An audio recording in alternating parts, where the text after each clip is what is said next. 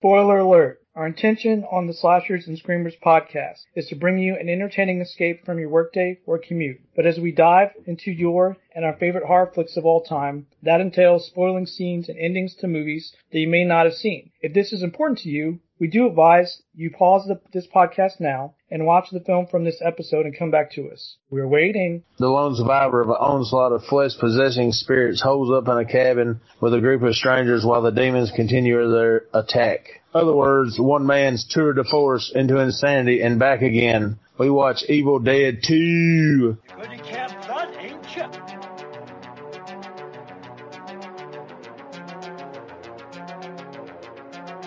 I have come here to chew bubblegum and kick ass.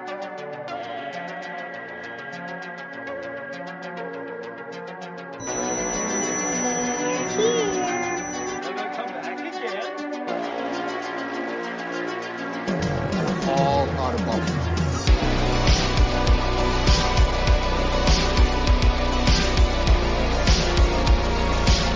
Start again? Good.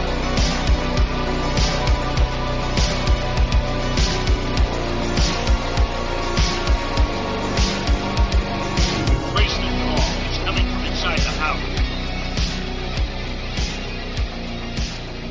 Hello, Deadites. We are back, and it's episode number 3. And 3 is a magic number. Yes, it is. It's a magic number. So, without further ceremony, allow me a moment to introduce the rest of the lineup. It was his poll item that won last week. He's bringing us into this flapdoodle of a film. He is the godfather of Droll, James Brown. What's up? James, good God. Yes. Like my first question about this film you brought to us is why? This film is a classic, Bill. Well, yeah, classic Almost by a age. rite of classic by passage in maturity. my family. It's a rite of passage. When you Well- turn 5 years old, you have to watch this movie in order to be accepted into the Brown family. Maybe that's why I was never accepted. Well, well, she has likely listened to Britney Spears' Toxic on repeat today at some point, and that alone will explain her attitude. She's Casey Ripley. Casey, hello. Likely or definitely?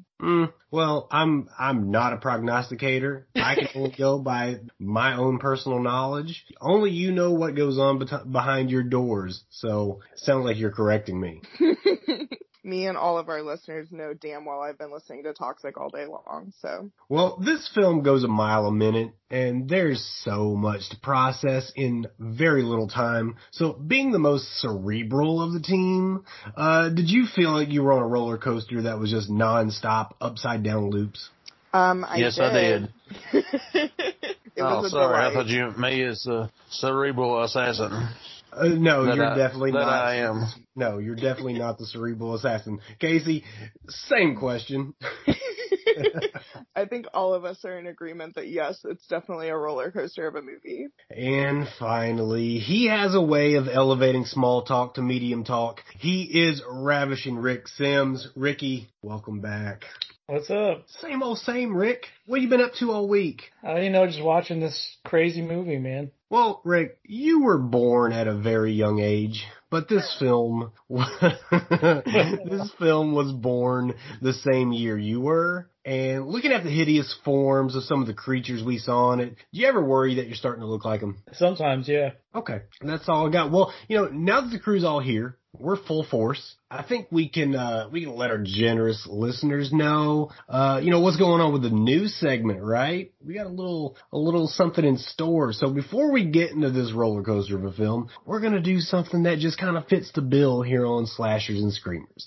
So a little preface. Many, many, many years ago, and I'm talking like 1994, maybe earlier, my dear sister Julia bought me a holiday gift that I made mention of after seeing the commercial on TV. So it was somewhat of a party game where players are read scenarios, could be murder, deceit, passion. A forbidden relationship turned deadly. The players are tasked with solving said crimes with series of questions to the moderator. That'd be me.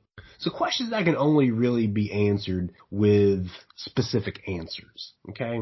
So we're talking about yes, no, yes and no, irrelevant, I don't know, define what you mean by, and rephrase your question. Each crime requires different questions to be answered before a winner is declared. But here on the Slashers and Screamers podcast, the stakes are high. All right. The winner of this week's game is going to go on to choose the film we review in 2 weeks. Of course, the poll from this week or next week is already up. So the game is none other than Milton Bradley's Crack the Case. That's right. Same Milton Bradley that's no longer around. So I can tell you how long ago that was, right? I don't think they're around, are they? Are they still around? That question's for you guys on the show. Yes, they are still, I think they're still a game company, I'm sure. Did they not turn into Hasbro? Do not know. I've heard that phrase from you a million times, James. Casey, do you know you're a gamer, sort of? Am I? You are. Oh, cool. Thank you for giving me that title that no one has ever given me before. I don't know, and I'm not entirely sure what Milton Bradley is, so I'm not sure I'm the one to ask here. I wasn't doing a lot in 94. Well, Milton Bradley made, didn't they make like Candyland and all those games? I had Candyland. My mom threw it away because we wouldn't clean it up. Oh, well. I think they made Clue, didn't they? Yeah, they That's definitely a sad made story. She'll get mad that I told it. Oh, no, she won't, because she's the biggest fan of the show. She is the very biggest fan of the show. You've told us so. I have. So, guys, what do you say we just go ahead and jump into this thing? I mean, get our feet wet, cold open. Let's just kind of break the ice with Crack the Case. I'm down. Are you down? Let's do it. James, I know you're going to shit all over the idea. All right, guys, so what I'm going to do is I'm going to read you a case, okay? And at the end of the case, I'll tell you what information is needed. Now, it's up to you to formulate your questions, but again, I can only answer questions with those 7 responses. Once again, yes, no, yes and no, irrelevant, I don't know, define what you mean by, and rephrase your question. You ask me those one at a time, and we're going to get to the bottom of the case. Again, the winner is he or she who cracks the case. And again, there's stuff on the line here. You get to pick the next movie after next week, which we're going to let out of the bag at the end of this episode. But let's get it kicked off. All right, here's the case. Colonel Mustard in the kitchen with the candlestick. Well, what's the next movie then, James? Rawhead Rex. Well, all I can say is I hope you do not win. Okay.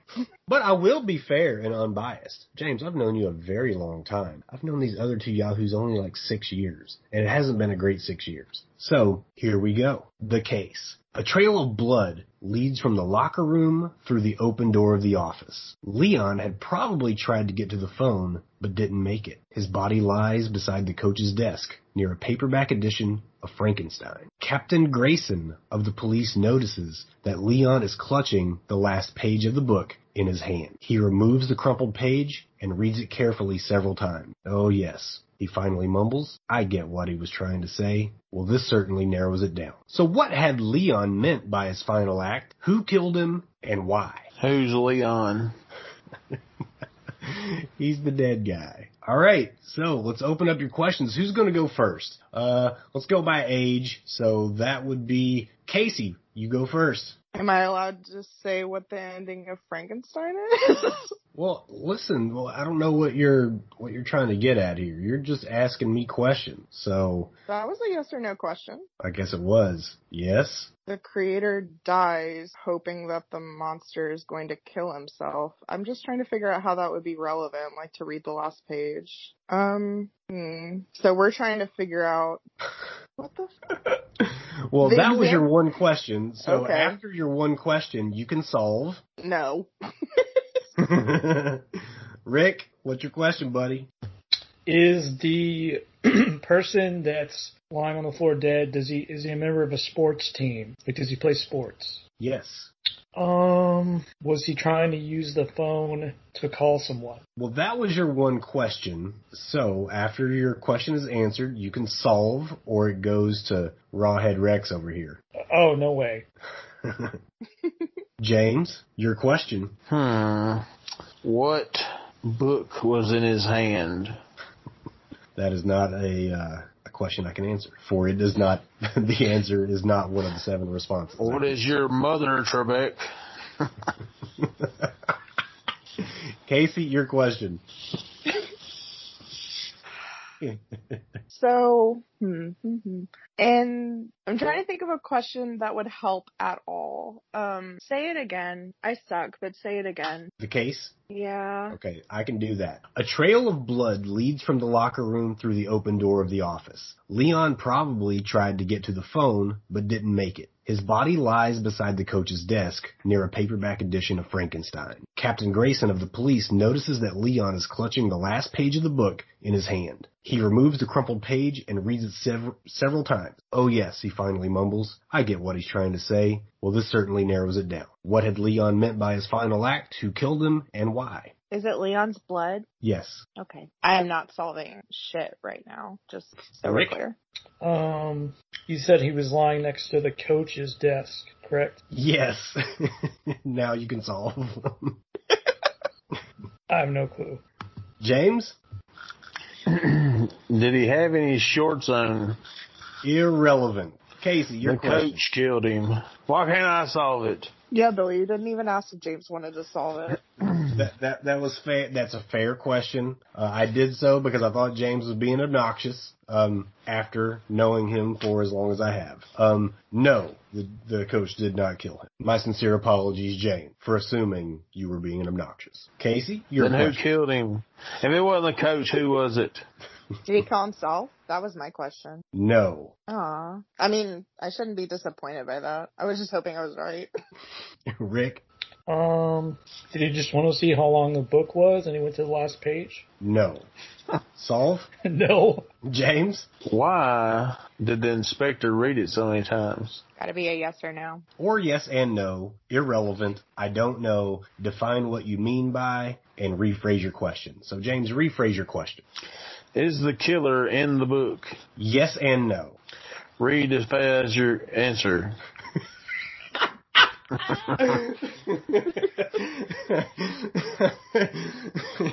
Would you like to solve, James?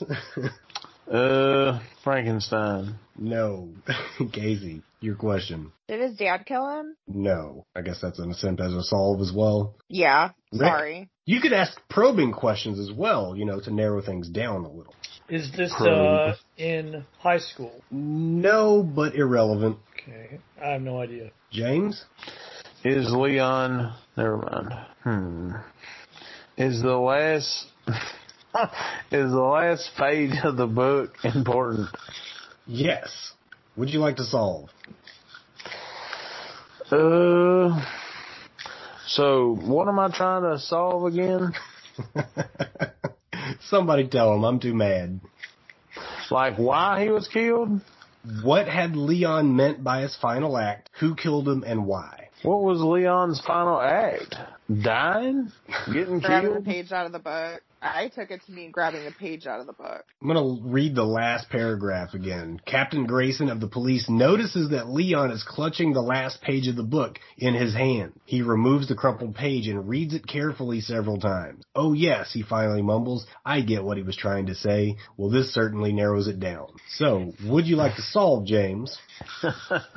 So the final page of the book says the end in every book I've ever read.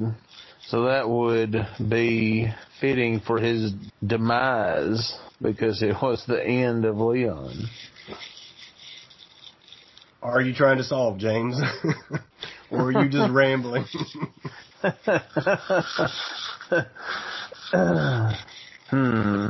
I'm coming up with my Matlock hypotenuse. I don't think it's a hypotenuse that you're looking for, James. I still don't know what I'm looking for. I'm pretty sure Who it's a killed him? The hypotenuse. quarterback. The quarterback killed him. No. Casey? Okay, couple questions. First of all, did you pick a you hard get one? one. No, this no, is this- irrelevant. Is this blue? This is an easy one. Some bullshit. When do we get a hint? After this round. Okay. Does it matter that the police chief read the last page multiple times? No. Okay. I'm not solving anything. Rick? When he had to make the phone call Was he in some type of distress? Define what you mean by distress. Like, was something chasing after him?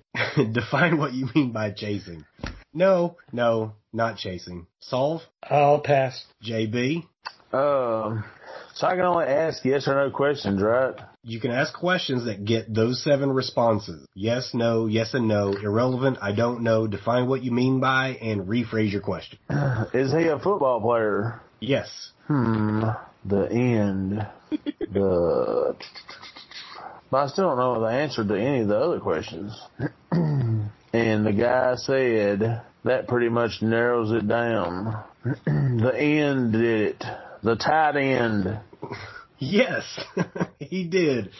We still have some remaining questions, though. What are the remaining questions? Why? Why? Is that it? Well, you got one of the questions. Because he was sleeping with his ex-fiancée. No. Casey? I got so stuck on what the actual ending of Frankenstein is. So mad. This tight end did it. He left a trail of blood. I want a hint. We did just finish the round, didn't we? Mm-hmm. All right. The first clue.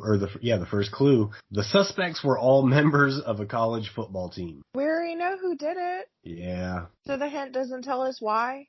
Or it's not a useful hint, Billy. I don't come up with the hints. I can only give them. I hope our listeners are listening to this, like, screaming, because that happens to me on podcasts all the time, and it makes me feel so frustrated. So the tight end did it. This might be a stupid question. I think we've already covered this, but maybe we haven't. Leon is a football player, right? Yeah. Okay. Is that my question? That's probably my question. It is. Would you like to solve? No. Ricky? Was Leon tackled by someone? No. All right, pass. James? Was Leon the quarterback? Irrelevant. So it's irrelevant what position he played. Correct. Why did the tight end kill Leon? Would you like to solve, James? Because something to do with the tight end. The problem here, guys, is James is a football coach, and he's trying to figure out what kind of what kind of alibis he's concocted in case he ever killed one of his players. All right, I don't know. Casey. I really was hoping that James would solve it. I didn't want it to come back to me. Does the way in which he was killed matter? No. What we want to know is what had Leon meant by his final act, who killed him, and why. We've solved 2 of those with 1. We only need to know the why. Yeah. Okay. I'm not solving. Rick? Did the policeman know Leon? I don't know. All right, pass. James? Let's see here. Did Leon owe anybody any money? Yes. Yes, he did. Would you like to solve? No. Casey? James, how did you know that? This doesn't count as a question, Billy. You can answer. How did I know what? That he owed someone money. I didn't. I asked the question if he owed somebody money. But, like, He did you didn't have a get reason to killed. suspect that? Well, I mean, you're only going to get killed for 1 or 2 things. Either money or sleeping with somebody's wife. That's the only 2 reasons you get killed. Or both. I would watch CSI James Brown. He'd be worse than Ice-T.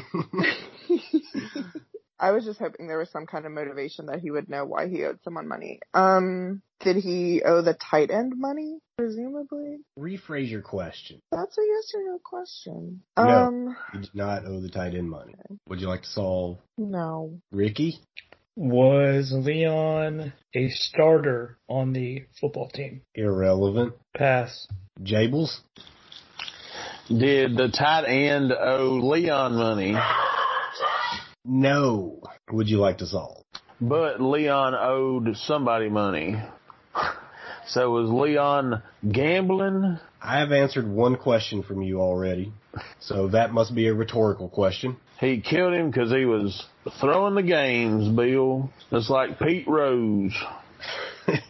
That is correct, James. Winner, chicken dinner. Yeah. Investigators must discover that Leon was gambling on the games and was stabbed to death. The key words on the page were the end. The killer was the football team's tight end. I've been throwing games for Leon. So, James, please don't say Rawhead Rex is the next one. I am the cerebral assassin. He really is. James, make the next one Dog Soldiers. What Don't fall will for I it, James. do? Don't fall for it. I'll have to keep it a secret. So you're going to announce it at the end of the episode? I'll announce it at the end of the episode. All right. We're going to hold you to it. Well, guys, that was our first round of Crack the Case. I hope it was fun. I hope it wasn't too drawn out. I think, I think it was fun. It was fun here, hearing the gears turning. They were kind of smoking, honestly. But now, you know what it's time to do, guys. It's time to get into Evil Dead 2. So, Ricky, let's hit Rick's rundown and get this thing started. All right, man, let's do it. So we're doing Evil Dead. Came out March 13th, 1987. It was made in the United States. It is 1 hour and 24 minutes. It was recorded in mono. Interesting fact about it is still banned in Iceland, still banned in Malaysia, and it was banned at one point in Norway. Why? I would think probably because of the gore. Okay. Even after everything the Norse did to people around the world, they're worried about gore. Yeah. Okay, carry on. It was filmed in North Carolina, Michigan, and a sound studio in North Carolina as well. Rated R. I didn't see why it was rated R. I would assume gore, violence. It's considered a horror / comedy / black comedy. One tagline is pleasure, please, and the sequel to The Ultimate Experience in Grueling Terror. And that's debatable, isn't it? Yeah. Director was Sam Raimi. Bruce Campbell was in it, and he's been in a lot of stuff. A lot of other horror movies. He's pretty well known. What about the budget? This seemed like an upgrade to the first Evil Dead, which this is Evil Dead 2. But supposedly this was an uptick in budget for Sam Raimi. But looking at the graphics and the makeup, surely this thing was well more expensive than it looked. Yeah, surprisingly, the budget was pretty low for the time.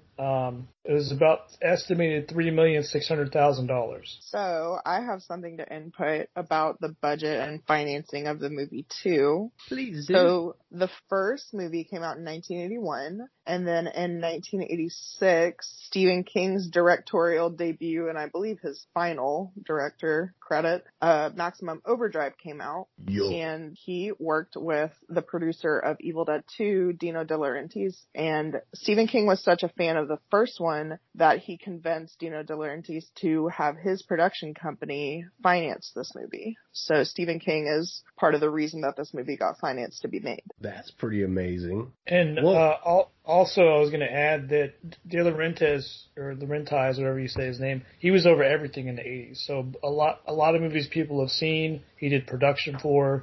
A lot of well-known, not just horror movies in general. I was going to say opening weekend, March 15th, 87, it did $807,260, and then it grossed $5,923.44.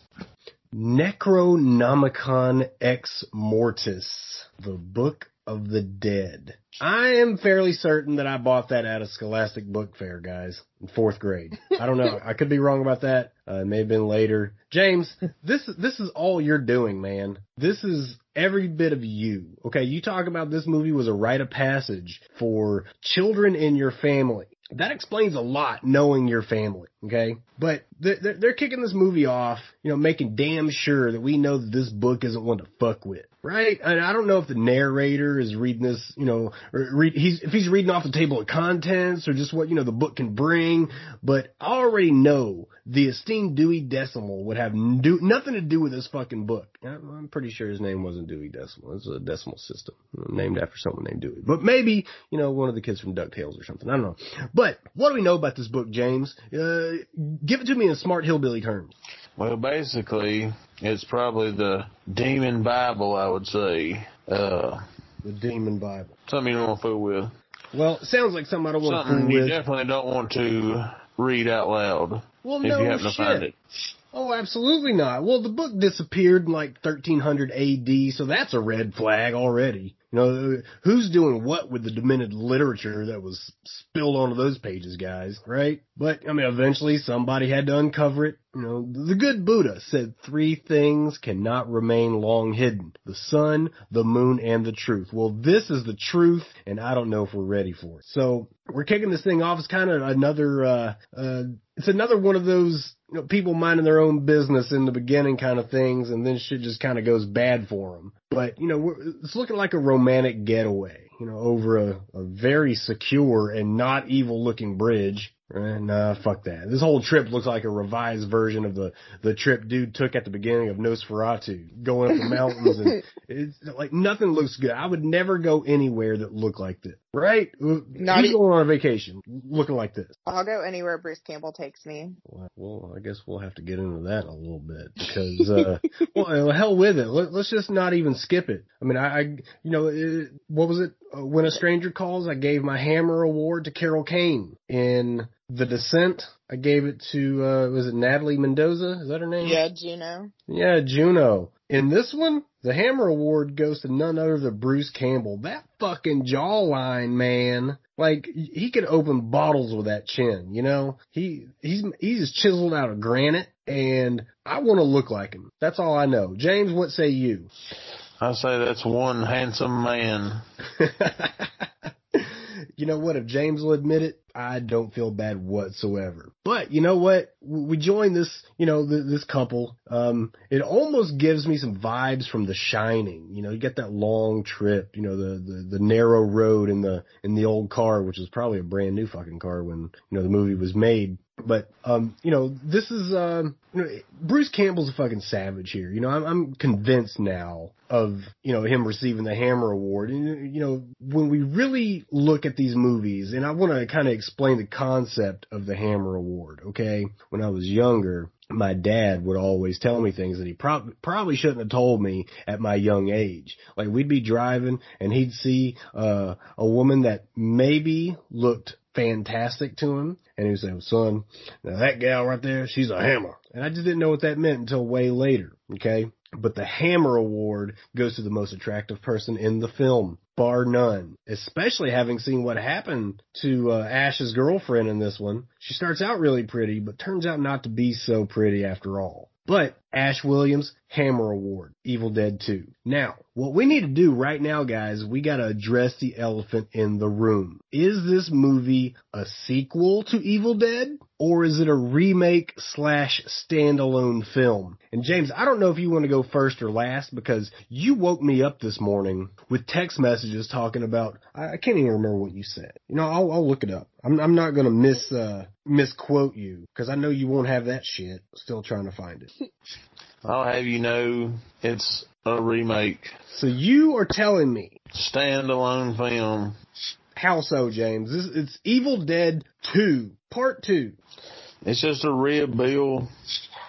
They couldn't get the rights to the first movie, so they made a whole new movie just so they could go back in time. So this fucker at 8:30 a.m. Medieval times. 8:30 a.m. I'm not even up for work yet. And the very first thing that he texts, not good morning, not, I haven't talked to you in a couple of days. No, everything I've listened to says this thing's a remake. And I can read it in his voice, too. James, is that all you've got? Because this is one of those things, James, that has bothered me since we brought up the film. Because the thought was if we were going to do a movie that had multiple sequels, that the ground rule was we were going to start with part 1. And when I asked you, I said, hey, well, we got to start with part 1. You were like, this really is part 1 because it's a remake of the first one. And everything that I've seen, IMDb, Wikipedia, my own logic, says that no, this movie is a sequel. It is a straight up sequel. Oh, yeah. Because you can believe all 3 of those. IMDb is pretty much the what's what. Can't you go in there and write anything you want to in there? No, that's Wikipedia. You look there too for answers. Well, I mean, I used it as a reference, but I mean, Either you way, said one thing that was even right. If it's that word you made up to prove your point. I didn't make up a word. Rectom or something. Rectum. It's a retcon. That's what you were talking about when you were Even texting. if it's one of those, still it's going to be a standalone movie. Even if they had to rewrite it, the first 7 minutes, this magical 7-minute number I get this morning. Oh, 7 minutes is a totally different movie. Okay, James, what you're referring to right now is the first 7 minutes. I said that the girlfriend, Linda, was dead within the first 7 minutes, whereas in the first movie, she was dead well over halfway into it. But my point was that once that 7-minute mark hit, it's the new material. So what I said was Sam Raimi didn't have all the rights to the first movie. She can't die at the same exact minute of each movie because it's 2 different movies. Of course it's 2 different movies. If you play these 2 movies side by side, it's 2 different movies. Standalone. Right, but if you stretch out the first 7 minutes of this movie, you get the basic concept of what happened in the first one. The thing is, Sam Raimi didn't have all the rights to the first movie. That is one thing that you said that was correct. So he had to reshoot the first part that he was going to use as the recap to the first installment. So instead of having all the actors, he changed the story, thus doing a retcon, which is a retroactive continuity, and made it to where only Ash and his girlfriend Linda were the ones on this excursion. But once the film reaches a certain point, which is that 7-minute point we were talking about, we've now reached beyond part 1, and that's the new material where Evil Dead 2 is beginning. And it's pretty confusing, but for a man who's seen this movie over 1,000 times, it should be easier than it seems. I say this is a standalone movie. Well, one thing we need to do is figure out what constitutes a sequel, what constitutes a remake, and what constitutes a reboot. And I think instead of arguing with you, which I will do for hours I upon told hours. I told you the other day that if they wanted to make a sequel, they would have just started from him at the end of the first movie being attacked like he was at the first movie, and then waking up, and these people that show up in the second movie have got him back in the cabin and wanting to know what's going on. Right, but like many horror films Then do, she could ask they recap at where the my beginning. dad is and all this stuff, because guess what? All that's in the first movie too. We don't have to have all this 7 minutes of rectum to be forced upon you if it wasn't going to be a standalone movie. It can be a standalone movie because they recap the first movie. Can it? Can it be? It can be, but we're looking at, okay, so Well, I need maybe input from it Casey is and a Rick here. standalone movie. I need input from Casey and Rick on this one, because my belief is that a sequel is just straight up same characters, same cast with a continuance of the story from the previous film. A reboot is well, how about a remake is a movie that simply creates a film based on a previous film with different cast, but with the story remaining intact for the most part. And then a reboot Same thought as a remake, except this time creative control is exercised and the story changes to the liking of the writers, directors, etc. So this movie, with the opening part, the retcon is what we are going back in time and changing. Instead of it being 5 people going to a cabin, we've only got 2. But they made a movie. Oh, God. Everybody got killed in it. Mm-hmm. They wanted to make a franchise sequel to it, so they had to redo it. They don't have to. Come up with this whole new scheme. That scheme could have remained the same. They could have just left everybody dead. They didn't have the rights. They didn't have the rights to it. So they had to name it Evil Dead 2. That makes no fucking sense, James. None at all. It makes complete sense. All right, let's hear from Rick and Casey. Okay, so I'd like to delve into the definitions of reboot, remake, and sequel. Because I think a sequel can be, I think a reboot can be a sequel. And I say this, or a prequel. I say this because if you look at film franchises that have done reboots, they're still considered part of the cinematic universe. They're still considered sequels, but they bring back a franchise that maybe ended, 20 years ago. If you look at Star Wars and you go from episode 6 to episode 1, it's a reboot. You're not starting with all the same characters and everything, but it's still considered prequels and sequels and all that when you go into those. If you look at Jurassic Park, Jurassic World, you don't have to have seen Jurassic Park to watch Jurassic World, but it's still considered part of the universe and it's still considered sequels, but it's a reboot.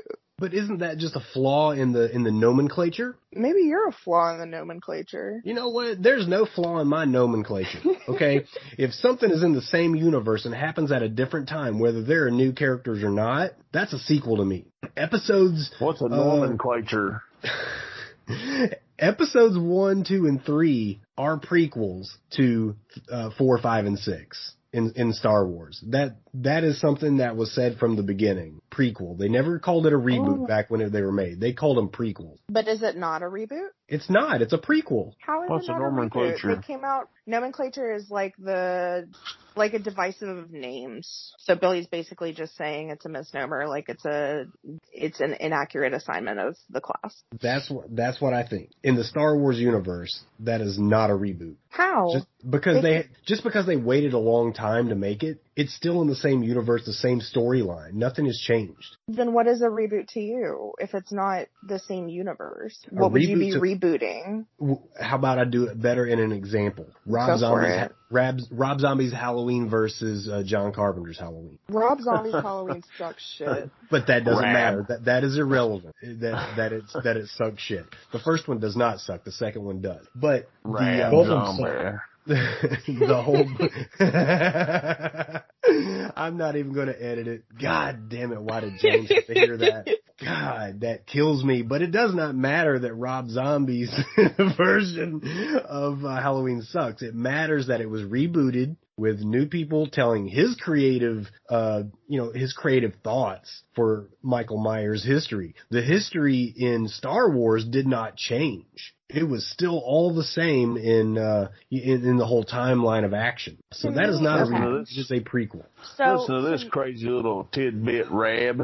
And then 7, 8, and 9 are sequels. So Sam Raimi made this movie. I forget the name of it. But anyway, it tanked. And the only thing that they could come up with is the Evil Dead 2 to make a comeback because they had done so bad with this movie. Well, the first movie made pretty good money.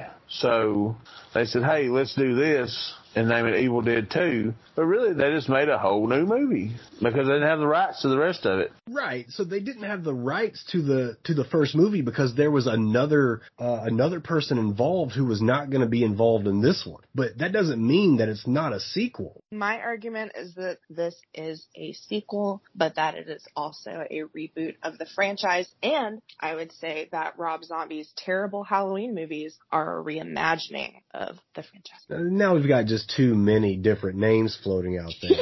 A reimagining? That's a reboot. I don't know. To me, a reboot is to get something back started. It can still have the same characters and everything. Let's just make up words to back up our narrative.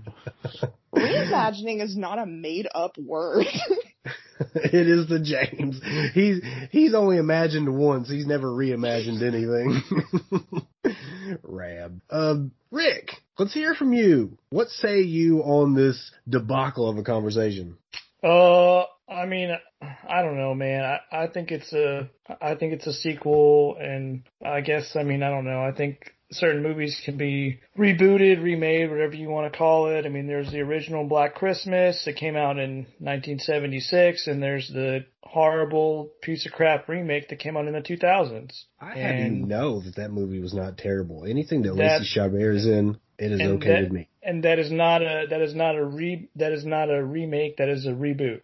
That is we're just going to make slap the same name on the movie and do completely different. So. Well, that's a remake to me because there is no saga. To me, right. a reboot one important part of a reboot to me is that there has to be a saga with sequels. Because then it's a franchise that has with sequels. Not Black and Christmas. A whole franchise. I'm talking about Black Christmas. I'm talking about Evil Dead. Well, we'll get back to Evil Dead in a second. I think the second Black Christmas was a remake. Yeah, that's what I'm saying. Yeah, okay. But back to your bullshit, James.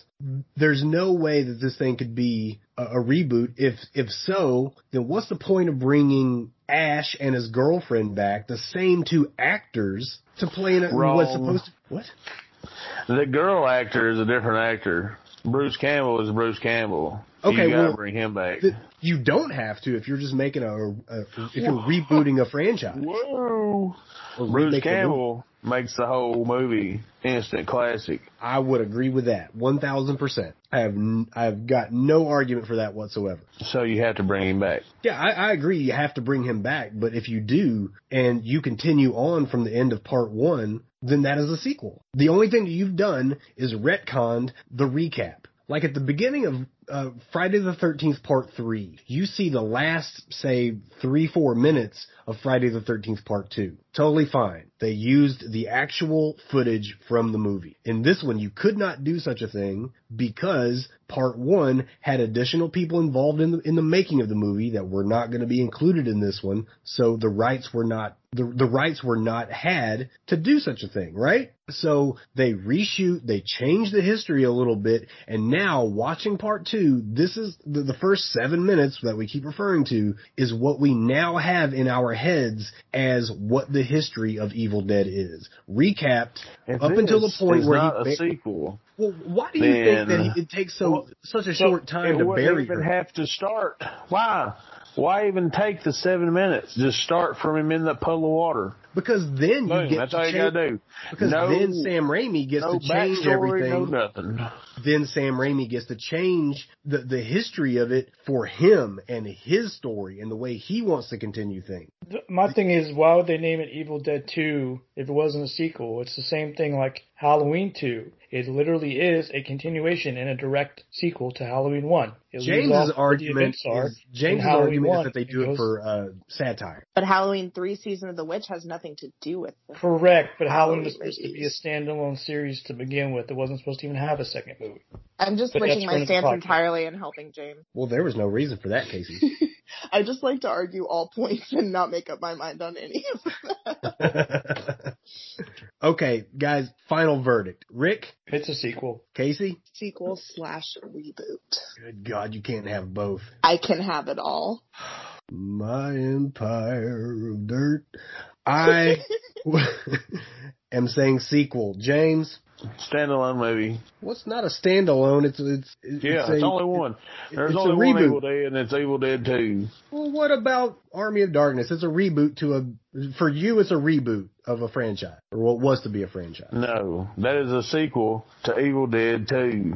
Okay. Hence, Evil Dead 3, Army of Darkness. Okay. We're never going to agree on it, James. We're going to put up a Twitter poll, though. If anything's anything, Army of Darkness is a definition movie sequel. Why?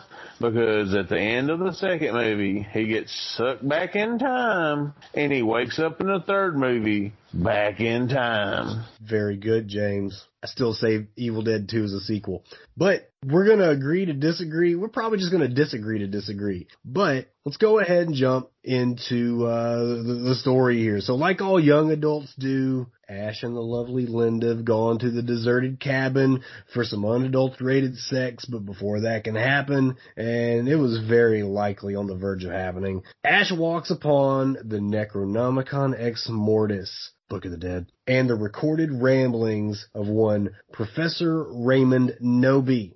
I guess you know him already, James, but Professor Noby knew the Book of the Dead was on Audible back in the day. So, yeah, he's just gonna narrate that for him, get shit started. Oh, by the way, you can now hear slashers and screamers on Audible now. So, yeah, check that out. But as Ash is listening to these tapes, I guess the voice of the good professor is summoning these evil entities that were mentioned in the opening. That was a fucked up opening, by the way, James. Their intro to the Book of the Dead. You see all kinds of shit that's waiting on us, and man, I didn't know really where this movie was going to go. Because again, I'm new to the franchise. I'm giving you credit for, I guess, introducing me on a more intimate level to Evil Dead. But up until watching, I was never a big fan of these movies. It was just a whole lot of roller coastery, random shit happening that was just there for shock value. But there's much more than meets the eye in this movie. So I'm giving you tons of credit, James. All right, you better be appreciative, because I don't even give you credit on things you do right. So the entities wasted no time getting down to business. Like, as soon as the first words were read on this tape, we cut to what's kind of known as an iconic shot for this movie. I don't know if you guys have information on this shot,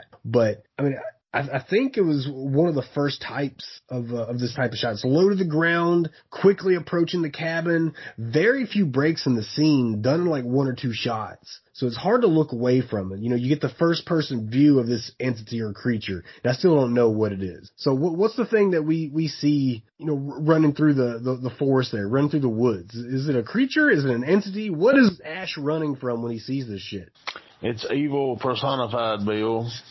Personified. So it's it sounds like a race car. It sounds like a race car? Yep. I didn't hear that. Don't sound like evil to me. Well, we don't get to see the action, but the creature apparently attacks Linda through the window. Ash goes in to find her in the woods, and, we find that she's no longer the Linda we knew. Okay, she's now seemingly possessed by something and attacks Ash. But because Ash is a fucking hammer, he swings a shovel, beheads her without asking any questions like, hey, are you just joking? Or is that a mask? I mean, I've been wrong before. If you remember, last week and the story of James stepping on my head because I was wearing a monkey mask and hiding under his bed, sometimes you gotta stop and ask questions. But no, he just chops her head off without asking anything. I honestly think this is where James gets his reactions. He didn't ask questions either. It was just kill first, ask questions later. So, up to this point, I feel like things are moving pretty fast. So, of course, Ash then digs a grave for Linda, and before you ask why this is all happening so fast, it's because it's a recap of the first movie, and you can't spend too much time on a recap. Are there any arguments to that? I'll not respond to your, what is it called when you try to bait somebody with your statements? I think bait was a good assessment of what that was. Well, when James says bait, he thinks about when you throw stuff out there trying to sucker me in to say something. Yeah, that's bait. I'll not be baited, Bill. Well, I think, and this is just my opinion, it's obviously not James's opinion, the very next scene is where the proposed new material begins for Evil Dead 2, as Ash has now buried Linda, but we once again see that awesome camera sequence of the creature/entity, we're not sure yet, and how it's just zooming through the woods, busting down doors in the cabin, back out the back door and into Ash. And I don't know how you can look upon this and not see this, that the leap into the sequel from part one is right here at this scene.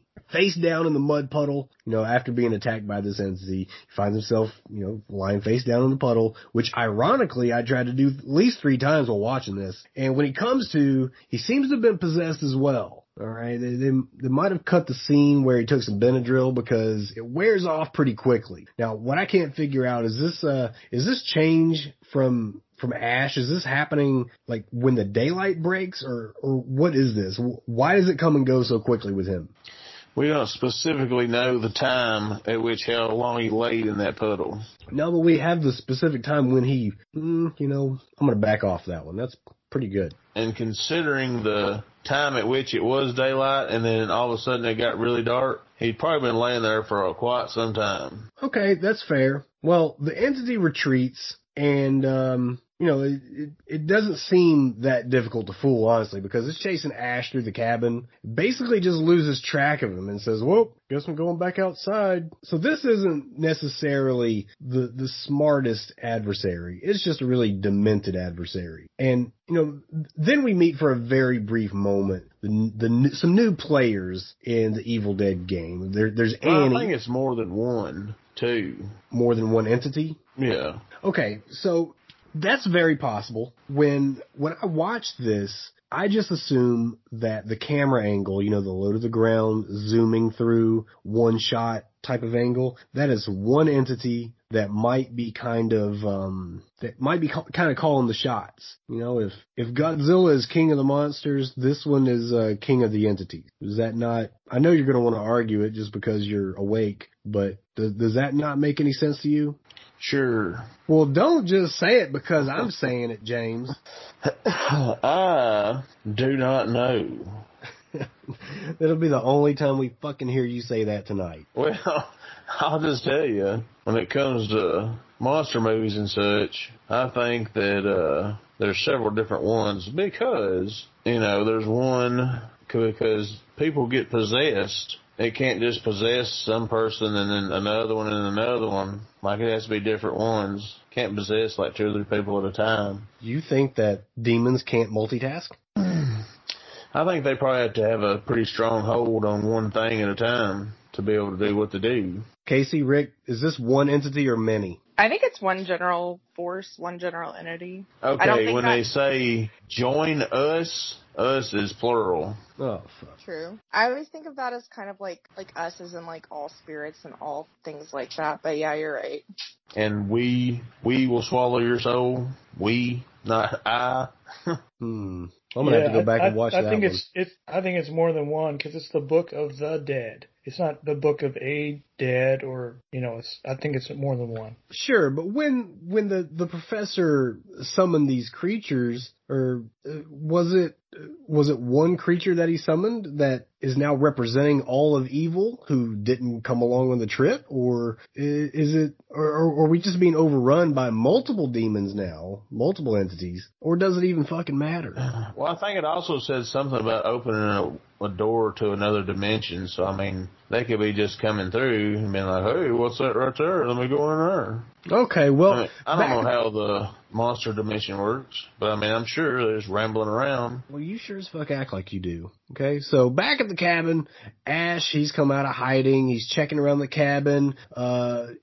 He's checking around for danger. The piano starts playing itself, and I'm beginning to think he was never playing it to begin with. Remember at the beginning, he was playing the piano while his girl was dancing around. I think it's probably one of those self-playing pianos. But anyway, his attention is drawn outside, where he's going to find his beloved Linda. She's returned, and she looks a little different. James, what's going on in this scene? I think she just come back from the dead, and she's dancing headless, right? She is dancing headless at that point because he took her head off with that shovel, the sharp end of that shovel. And one scene that I remembered, James, this is something I remembered. It may be my only memory from watching this movie as a child. And I don't mean I sat down and watched it. I mean, I was walking through the living room, saw it, and probably ran the hell out. But one thing I did remember from my childhood was the part where Linda bends over and her head rolls to her and attaches to her neck. I'll always remember that as my first thought of Evil Dead. So I probably never even saw the first one. But there she is. She's now Tim Burtoned herself. And, she's very much up and walking around. Seemingly it was the piano who awoke her from her slumber. So, I don't know. What do you guys think about the animation here? It's very much like claymation. I don't know who the makeup artists were. I don't know who created these I guess these figures. Yeah, I was feel gonna say it looked like claymation to me, that scene. Yeah, and not only that scene, but a lot of them, coming forward, when the transformations happen from like one face to another, looks very claymation. Yeah. Do you remember who did the makeup and such? I don't know, like what kind of designers worked on this. And the designers are the people that are now doing The Walking Dead. So like Nicotero and all those guys? Yes, this is some of their very first work, Bill. The makeup and the foam and all that stuff. Are you out in the woods right now looking for that entity? Yes, I may or may not be outside looking around. Why do I hear a giant fucking bullfrog? Oh my God. Okay. Well, Ash is having a rough time here. What? I'm in a cabin right now. So you wanted to get the full effect. You wanted to talk about Evil Dead while summoning some Evil Dead. Yes. Okay, well, all right. Ash is having a rough time here, guys. He's got heads falling in his lap, biting his hand. He's slamming it everywhere, but it won't let go. And this is largely a one-man show, okay? This movie, a large portion of it is a one-man show. Only to be rivaled later on by Tom Hanks in Castaway. Okay, I get those kind of vibes from this. Of course, the vibes from the movies themselves, very different. But putting on a one-man show, I think it goes unspoken, largely how difficult and how convincing you have to be. That's why Bruce Campbell, he gets just a different level of respect from me based on, the part where Linda's gone and the next batch of characters show up. But Bruce Campbell's a badass in this. What say you? Yes, absolutely. I say Bruce Campbell is the man. Well, he starts to turn on himself after the encounter with Undead Linda. And, of course, he attacks himself in the mirror, and then we're kind of given a tease of something that's to come as his hand is starting to take on a life of itself. Now, well, I think he doesn't know if this is real or this is a dream at that point in time. Oh, for sure. Because nothing has really happened that I don't know. He did have to physically pick up a shovel and behead his beloved. I think that would feel a little bit more surreal than just a dream. But yeah, he's got to be asking some questions right now. And I guess he is unsure of what's going on. But before we get to our characters, the new characters, how do we feel about this performance by Bruce Campbell, and where does he stand among the horror elite? And I'm talking about, our big names, our Jasons, our Freddys, our Michael Myers, our Leatherface, our Chuckies, our Pinheads, our Jigsaws. Where does he rank? None of them stand a chance against Bruce Campbell. James, I'm starting to pick up your bias.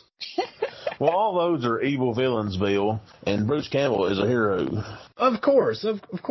But just among those who are in these movies, all right, the guys that they're household names at this point. You can say, oh yeah, man, I'm going to go home, probably watch Jason on Halloween night. You don't have to say I'm going to watch Friday the 13th. Okay, you know what they're talking about when they're talking about Jason. Could I go home and say, you know what, I'm going to go home and watch Ash? I don't think you can do that. So for me, he's just off the Mount Rushmore. Everybody knows who Ash is, Bill. I don't know about that. I don't think that people who aren't horror fans know who Ash is. But non-horror fans definitely know who Jason and Michael Myers are. Yeah, I would agree with that. I don't think he's a very... if you ask non-horror people like Billy's saying, they would have no clue who he is, in my opinion. No idea. But I would be disappointed in a horror person if they didn't know who he was. Oh, and a horror person for sure. Well, of course, yeah. I'm just saying, if you like horror movies at all, and you were to reference Ash Williams and they didn't know what you were talking about,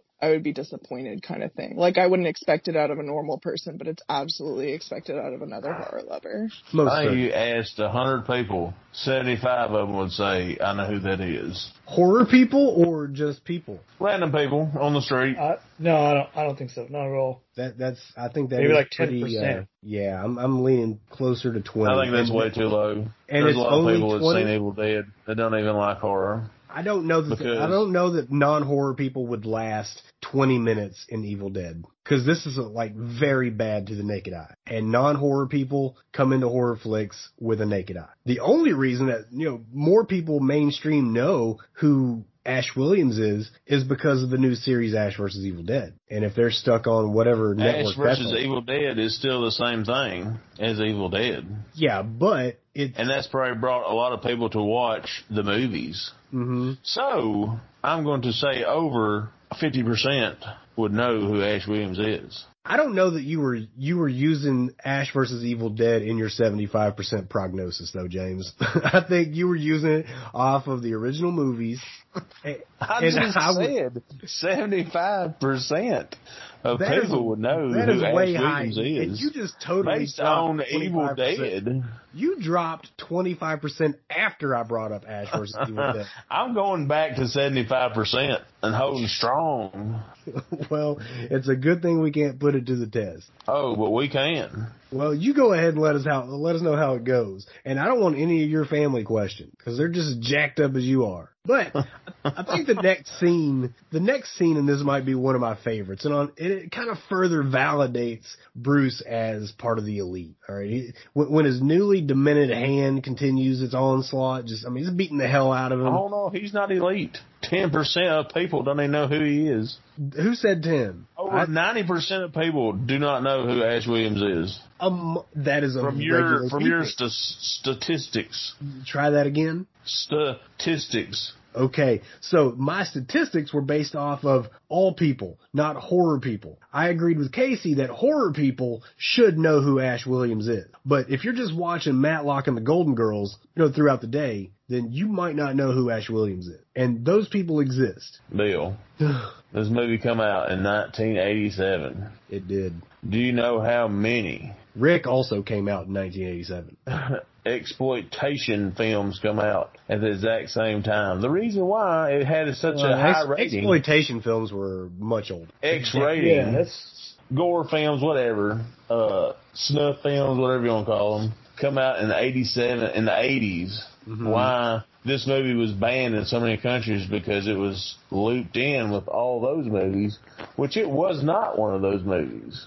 It kind of was. Oh my God! At the same time though, the '80s was a different time. The Satanic Panic and all that stuff. So yeah, you Satanist.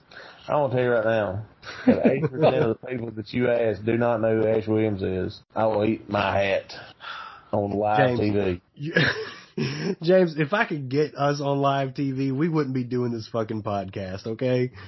I can tell you that right now. But we'll do a live episode of the podcast, a live video episode of the podcast where James eats a hat. I would love to do a live episode of the podcast.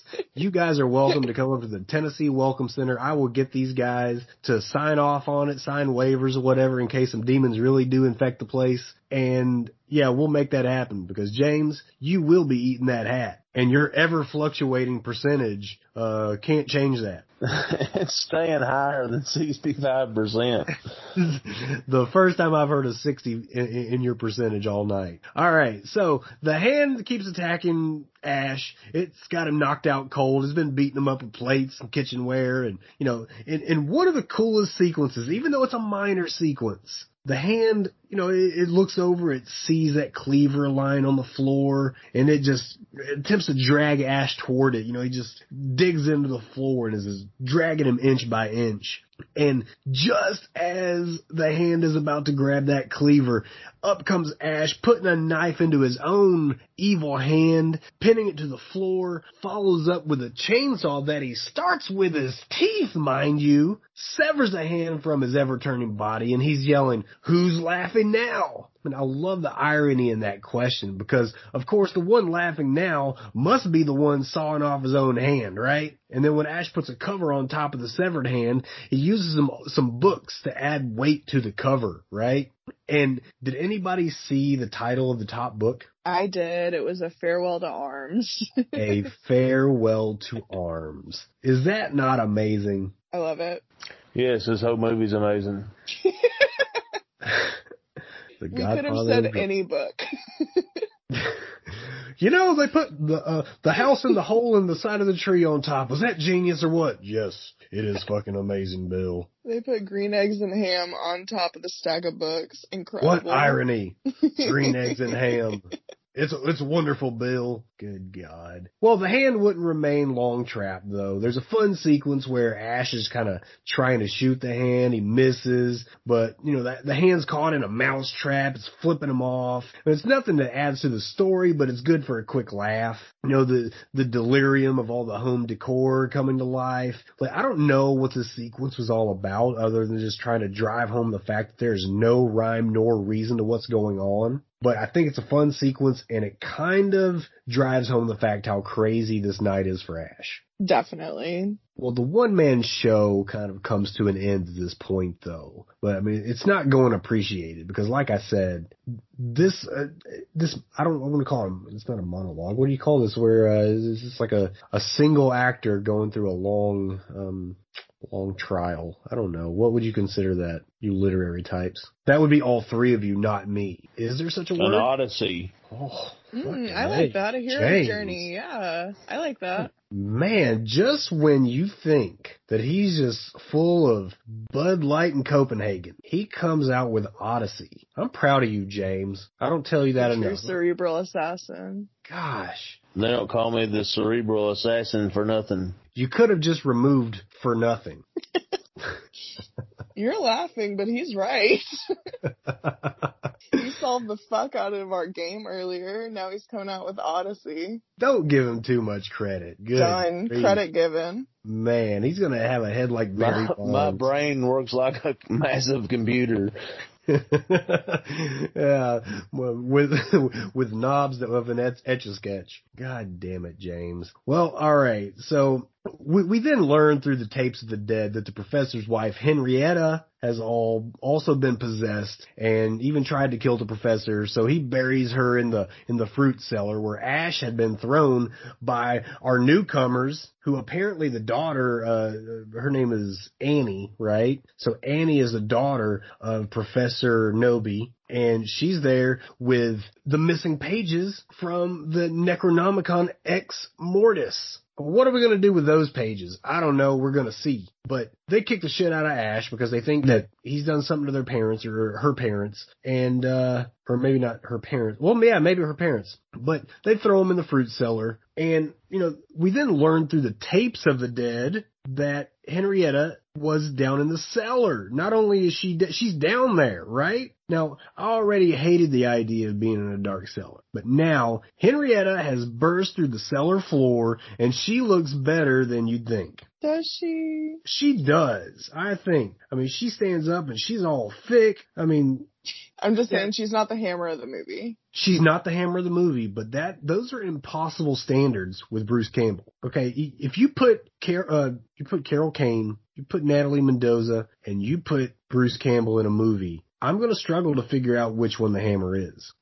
Okay, well, but yeah, Henrietta, she sounds like a chain smoker from Waffle House. But honestly, I mean, thinking about it, I'd probably still eat the waffles. Not a big deal. But, you know, my question here was, you know, she was already pretty hideous and she's already dead. Did she become further dead when the face transformed into that Tim Burton character? You know, when we get the claymation going on? Like, maybe the goal of this film was to get as absurd as possible. But being plenty dead, what could turning her face into a claymation figure have benefited? Am I putting too much thought into it? Before that scream from Ash still gets me every time. Elaborate. When she comes out of the floor and he screams like a little girl, it's a funny part, Bill. Oh, yeah. See, I should have brought that up. But, you know, it's hard to really pinpoint anything for me anyway. You've seen the movie 1,000 times. I've seen it, 4 times over the last week. But it's hard to pinpoint any one thing that he does because everything he does in this movie is excellent. And I don't mean that to hype. We're not getting anything for hyping this movie up. But to me, Bruce Campbell gets a whole new level of respect. And like I said, I added Ash vs. Evil Dead to my Netflix queue after watching this. I want to see more of him. And I'm not going to sit and watch that damn, what was it, Burn Notice? Was that the show he was on? Of course you did, Bill. Oh, God damn it, James. Wait, is Ash vs. Evil Dead on Netflix? Isn't it? Yeah, it is. Oh, that's Yes. exciting. Yeah, that's going to be my next thing after I watch the IT Crowd and Arrested Development maybe 5 more times. You should probably just start watching Ash versus Evil Dead. You never watch anything I want you to watch, James. Billy, you never watch anything I want you to watch. Rick, does Casey watch anything that she ever wants you to watch? Wait, fuck it, I don't know what my question is. I watched that I Japanese don't zombie know, 'cause movie I don't have series. Netflix. Oh, Rick's elite. He doesn't want to have Netflix. I watched Cobra Kai. Wait a minute. You should have watched Cobra Kai with or without my input. I watched that zombie movie, that Tijuana zombie movie. Not Tijuana, Taiwan. Korean zombie movie. Where did this movie happen? Texas. No, Korea. Back in the olden times. James, you suggested that one to me. Oh, yeah, that's a pretty good film there. Do you see how quickly an opinion can change based off of who suggested it? What movie is this? I think it's called Kingdom. Okay. It's Yeah, y'all need to watch that because that's pretty good. I can't remember if it's Korean or Japanese. But it is very it's Korean. Good. Is it Korean? It is very good. It is very good. Well, we are either visited by an apparition or an actual spirit of Dr. Raymond, and he's giving me those Darth Sidious vibes.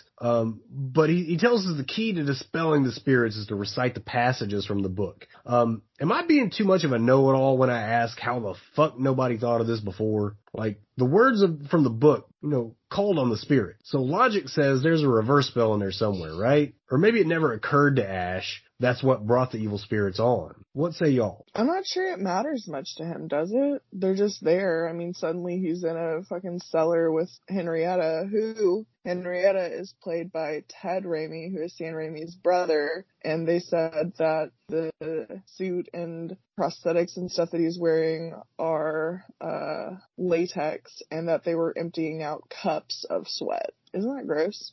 Well, first of all, I did not think that there were any prosthetics used in this movie. There were some prosthetics. Well, the good guys finally decide to make their venture out in the woods, which is, I don't know. I mean, Hillbilly Jim decides to scream at the top of his lungs, of his Virginia Slim destroyed lungs for Bobby Joe, thus getting the attention of what I believe might be the master entity, if there are multiple. And though no one... Farmer Fran goes to the window and looks out. He's like, oh, she's out there. I'm going to go get her. Yeah, and, terrible idea, first of all, right? But at this point, Ash is slingshotted back into his possession now. So, what the fuck? Now Ash is out to kill everybody. Henrietta's down in the basement, makes another appearance, and good God, she grabs Hillbilly Jim and it looks like she put him in a fucking giant Jack LaLanne juicer. I mean, she turns him into complete liquid, no pulp. Brutal. It looks like Hawaiian Punch coming out of the basement. That was terrible. It was pretty terrible, James. But, evil Ash, he finds his beloved Linda's locket, and I guess the emotion is so powerful it pulls him back into his human form. He convinces Annie that he's okay now, finally, 'cause she tries to kill him a couple of times. So, what's the first thing they do? James, tell me about this, this near Rambo scene where they get Ash all hooked up. Oh, yeah, they get him suited up with a chainsaw hand, a sawed-off shotgun, and a little strap where he can start his chainsaw on his, what do you call it? Lapel. Yeah, on his lapel. He just pushes down and it yanks it up, and it's great. And then we hear the famous line, James. Groovy. I've heard James say gravy the same way for years now. So, the team now, which is a very small team at this point, they set forth down to the basement, search for the missing pages of the Necronomicon Ex Mortis, the Book of the Dead. But in Ash's absence, Henrietta puts those hands on Linda, and Henrietta is again looking thicker than a Snicker. But, She transforms this time. She grows her neck out like an extra 4 feet, and she's just having her way with Ash until Linda calms Henrietta down with this lullaby, just long enough for Ash to put those chains on Henrietta and save Linda. But, now you got to think that Henrietta's a little bit more powerful than just being a dead wife, because once she was out of commission, like, that forest came to life. Right? And it was likely close with Henrietta. But Linda begins to recite the passages to dispel the evil. But that goddamn severed hand comes back, stabs Linda in the back. But Linda's a G. She doesn't just die right there. She's able to recite the rest of the passage in her dying breaths. Now that saves our realm, but it was just a little bit too late for Ash, and he's taken into another time, medieval times to be exact, and he's just as confused as we are. The knights are about to kill Ash. They're believing him to be some kind of beast, but he proves himself by dispatching of some flying gargoyle creature, thus very quickly convincing the medieval soldiers that he's to be revered and, quote, has been delivered from the skies to deliver them from the Deadites. The fucking Deadites. What an ending. James, I love this ending, first of all. Like, we don't know what follows as the credits roll, but Ash is seen screaming, no, no, as he realizes he's stuck in this unknown land and time, and his fight versus evil is far from finished. So there is so much more than meets the eye. I think about the ending of Planet of the Apes when they make it to the surface and they see that they were never in a foreign land. They were in America the whole time. This ending was not the ending that you wanted to end the story and for everybody to be okay. You want Ash to be okay, but he is far from okay. On the surface, one would think that this movie is just a poor excuse to go balls to the wall with some random occurrences of, poorly created monsters and creatures, but the ending here shows there's a complete history and lore with these Deadites. So I personally congratulate you, James. It is not easy to push new things on me. And before there's a whole book about them, so I mean, yeah. Oh, for sure. But I mean, like I said, it's not easy to push new things on me. Before we prepped for this episode, I was not an Evil Dead fan, James. All right. The more I watched, though, the more it grew on me. So, job well done, James. Thank you. You're most welcome. I knowed you'd like it if you ever watched it. You didn't know anything, James. You got lucky on this one. You might not get lucky on the next one. And you do get to name 2 more movies ahead, because next week we've got, well, actually, I'm going to let Casey tell us. What do we have next week? We're watching The Village. A very good movie by one Mr. M. Night Shyamalan. We think it's a good movie. I think we're going to have some people in the audience who disagree. It's pretty polarizing. Yeah, very few are in the middle. Either you love it or you hate it. I'm a Shyamalan guy. I'm not even worried about the audience. What are you worried about, James? Myself. Have you seen The Village, and what do you think of it? In very few words. Have I seen The Village? Yes. What do I think about it? Very little. Somehow I'm not surprised. Oh, boy. Well, Rick, what did you think of Evil Dead 2? I mean, it's been a while since I saw it. I thought it's alright. I mean, it's good for a sequel, I guess. I've not been a very big Evil Dead fan ever, so. So does this movie make you more or less of a fan? The same. Keeps me the same. Keeps you the same. Okay. Yeah. Casey, final thoughts on Evil Dead 2? I know you want to cover those Rotten Tomatoes scores. I do. I was about to say that. I love Evil Dead 2, and so do critics and audiences. The score for critics is 95% and audiences is 89%, which is, for a horror movie, pretty fucking stellar. One of the positive reviews remains one of the most truly joyful horror films ever made. And then another takes all the scares, gore, humor, and insanity of 1981's The Evil Dead and amps it all up to 11. one of the negative reviews is 6 years later the acting is still dreadful, and that guy can go to hell. Good call. Well, you know what, James? Because we have the movie for next week, do you want to announce your movie now, or do you want to announce it at the end of next week's episode? I'm going to hold off until I see this Village movie.